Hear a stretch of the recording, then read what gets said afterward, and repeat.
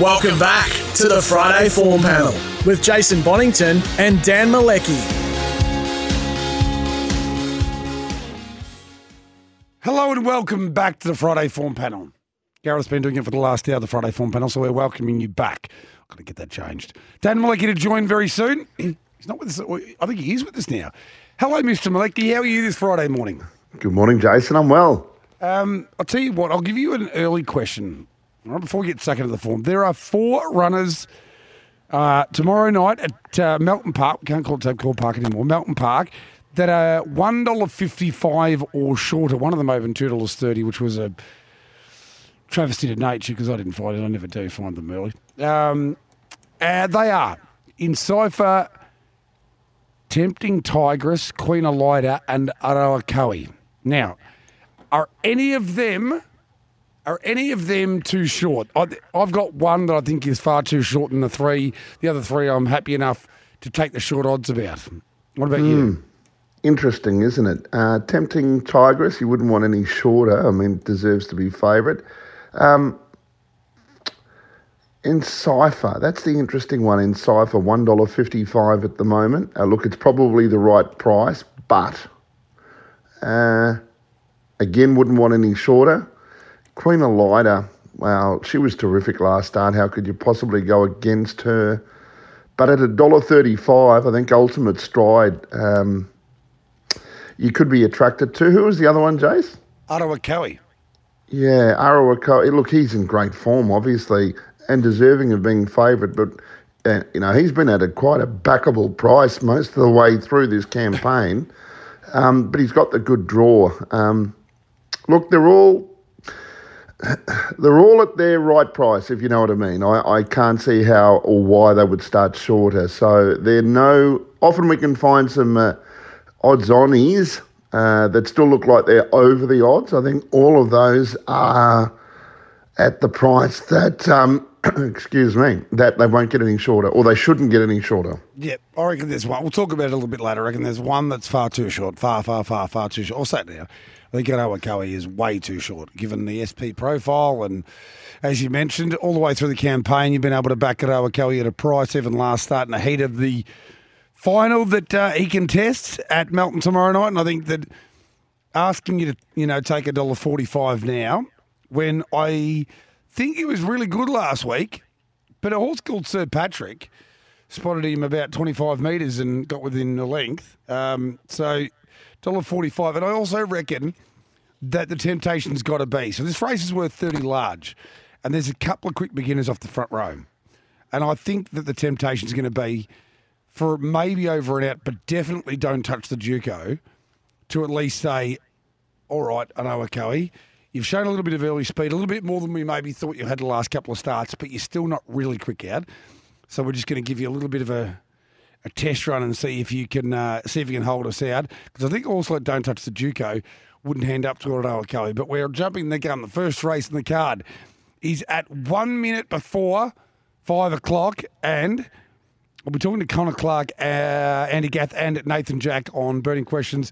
Connor will be driving Major. Now, here's a really interesting scenario in the first, Dan, because Sly Terror has half proven to us in some ways that he doesn't love leading. 2 of the last 4 starts he's led, and he's been run down.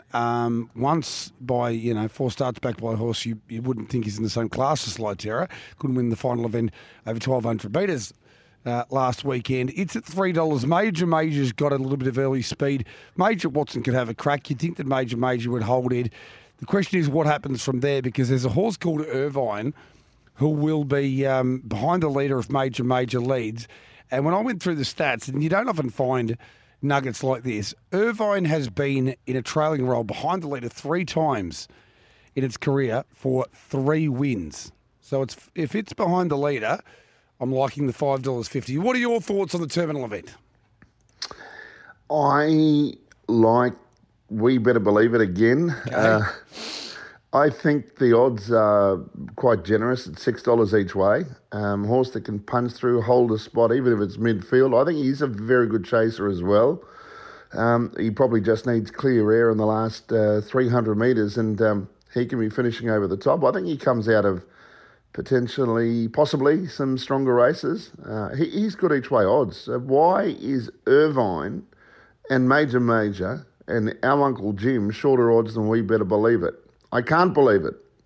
Well, our Uncle Jim I don't know about, but the Dean Braun factor is always significant. Nathan Jack, will he take that drive? Probably will, if it gets right. Now, so the reason is there was a very long-standing stat, long-standing, Dan, and I don't know the reason for it exactly, but the first race on the Melton card, probably because it's quite often a very even race because they want to program that for the thoroughbred punters, a thoroughbred style even race so they've got a chance for each way betting, was the most peg-dominated race at Melton by a long way. For one reason or t'other, maybe you've still got the warm weather and the track's racing faster, maybe it's because of that even field, but that's why I believe they are shorter than We Better Believe It. And also maybe I reckon you're being a little generous and kind here to the horse because I think a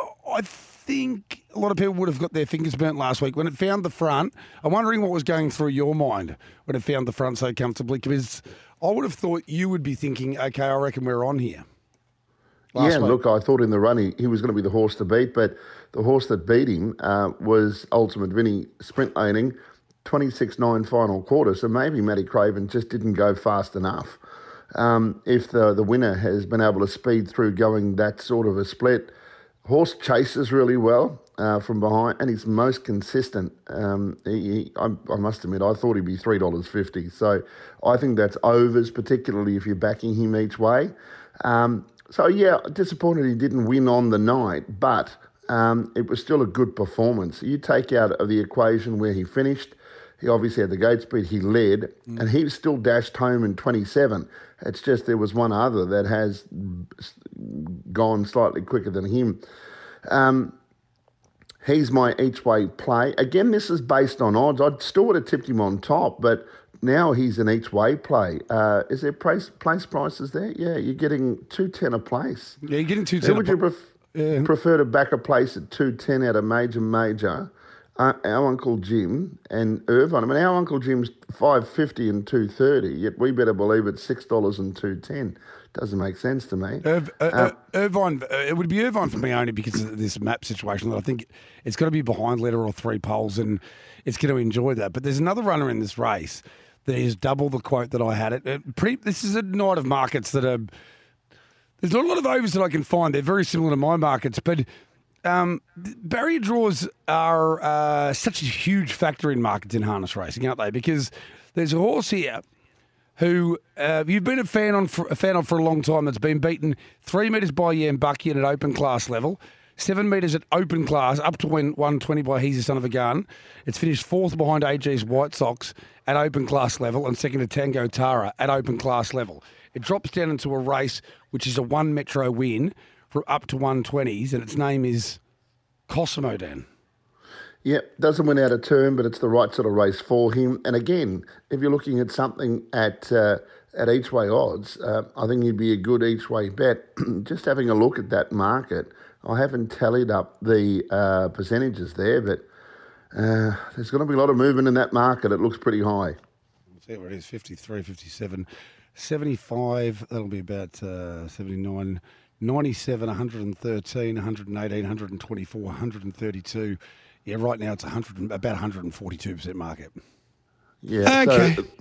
So gonna be a lot of market moves there. There'll be horses 550 out to 21, and conversely 16 into 11, and the like. So a lot of water to go under that bridge at the moment. Slide Terror, I don't doubt he deserves to be the favourite. He and We Better Believe It, I think, on current form, which is pretty obvious to see for everybody, are the horses that have the best form, and they should be first and second favourites. 9, 4, 8 and 1 are my selections. Funnily enough, after we've sort of debated the race a little bit and come up with the same top four selections, just in a different order, I've gone 8, 4, 1 and 9. And the good news as we go to our first break of the Friday Form Panel, Dan, is with that inflated market percentage, you're probably not going to get that much shorter for We Better Believe It. So you can, you can take the 6 if you're happy enough now, but you might even get 650 or 7. Yeah.